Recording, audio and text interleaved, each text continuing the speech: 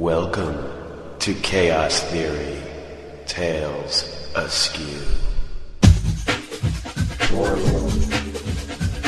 Science fiction. Suspense. Action. Adventure. You can find the horror in just space at Chaos Theory, Tales Askew.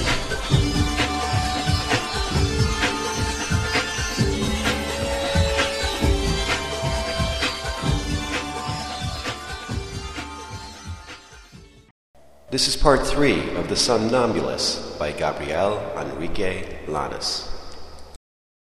Awake. I'm standing in the middle of the street. A car is careening towards me. Its bright lights are flashing. Its horn is blaring. I try to run. Nothing. I try to jump. Nothing. I try to react at all. I hear the groaning noise coming out of my clogged mouth again. I realize that I'm trying to scream in terror. One foot shuffles forward. It's the only movement I get out of my body that hasn't forsaken me. Dear God, the car is right on top of me. I get one more hateful shuffle out of my feet. The car swerves. Thank God. My mind reels. I can't concentrate. I know that I'm falling asleep again. I don't want to be asleep anymore. Out of the corner of my eye, I see the car barrel into a tree. It hits full speed and bursts into flame. I need to go get help. There are people in the car. I try to move to get my body going in that direction. It almost responds. I sort of turn that direction, but I feel my grip on this part of the world slipping away again. What the hell is going on now? I can't see. The whole world has gone dark. I know that I'm sitting in a chair, looking over a horizon that I can't see because of the inky blackness. There is nothing but space in front of me. And I'm afraid to move because I can't see. At least it isn't some claustrophobic darkness. There is no sensation that I dread more than confined spaces. I don't want to move, but I choose to stand just to stretch my legs. The movement is slow, but I get it done, and it feels good to stretch for a moment. Vertigo passes quickly. I must have just stood up too fast, in spite of the slothfulness of my movements. I don't dare move. Who knows what would be lurking beyond my vision in these insidious dreams? Something is strange. It isn't quite so dark anymore. It isn't so much black as pitch, but gray like slate. Amidst the gray I can see outlines of mountains. The thinnest sliver of light comes over the distant hill. Slowly my eyes begin to adjust to the semi-darkness.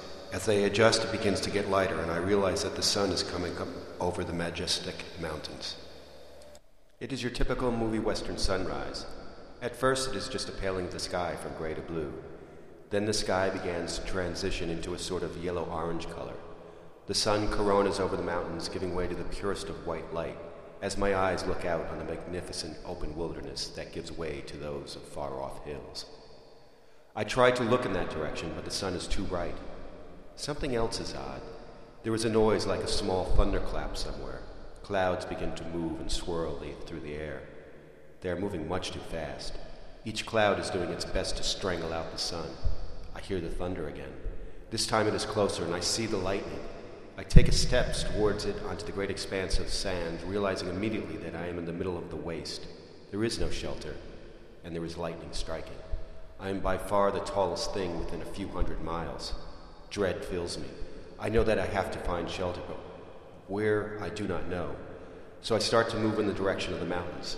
I take 10 steps, and as is the way with dreams, I am in the mountains. I look around to see if there is anywhere that I can hide. The open air screams and seems to be pressing down on me, watching me, seeking to devour me. Up in the hills, I see a cave. I make my way over loose shale and pebbles towards it.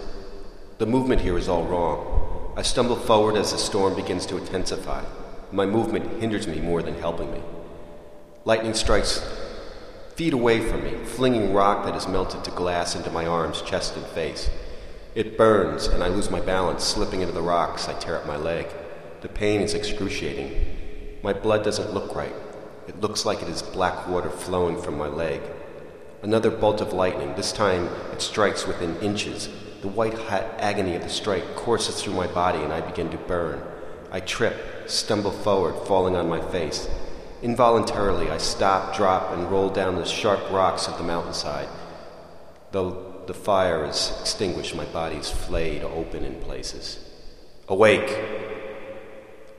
I'm getting a real close-up view of the asphalt. My left eye seems a bit blurry. There's something stuck in my eye. I can't get my body to respond the way that it should. I make small, jerky movements that eventually get me in sort of a push-up position.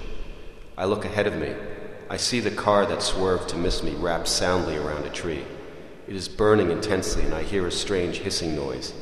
The hiss gives way to silence for a moment, then boom! An explosion rocks the air, pushing me back into the asphalt and sending hot metal and glass into the backside of my body. I feel the pain, but it is dulled. I know that I have to get up. Something is driving me to get up. Once more I struggle. It takes what feels like an eternity just to get to my knees. Then I see her. The driver of the car is lying prostrate. I must help her. I am the reason that she is in this predicament. I just can't get my body to do what I want it to do. I half crawl, half drag myself toward her. I see her look at me and cringe. What do I look like that would make her face twist in such a way? There's something on the ground that is slick and oily. My hand slips in it, my head makes hard contact with the ground. As I hit, I hear the woman scream at my sudden movement, as though she is expecting me to jump on her and eat her. This is the last thought that crosses my mind as the whole world turns black again.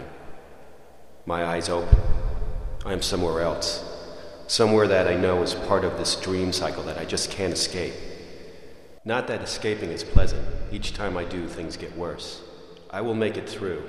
This has all been a dream. It is all a figment of my imagination brought on by too much pizza before bed, my boss, or too much stress at home. I will wake up, and when I do, oh God, when I do, I will be the happiest man on earth. I just have to wake up. For right now, I'm in a room filled with all shades of velvet covering the walls. I am on some type of lounge chair that is beautiful burgundy made of crushed velvet. Its soft touch is a welcome change from the asphalt and glass. Looking at my surroundings, so is the rest of the dream. This I could get used to. My brief moments of lucidity weren't really something that I wanted to experience again. I think about my son crying. Is my son okay? What is going on? Where am I wandering to now? Am I sleepwalking through helping the people that just wrecked their car to avoid me? This place that I am in is truly amazing. It is like a scene from the Mask of the Red Death. The whole room is awash in gaudy colors, not unlike the sunset that I flew through. The whole area is clothed in burgundies, royal blues, purples, and forest greens. What lies before me, though, is really tempting me. A feast, a banquet, is about to begin. And that is the end of installment 3 of The Somnambulist by Gabriel Enrique Llanas. If you enjoyed this story, you may find more at Chaos Theory Tales Askew, located at www.genspace.com, spelled GENSPACE.com. Just click the top eyeball. You'll know what I mean.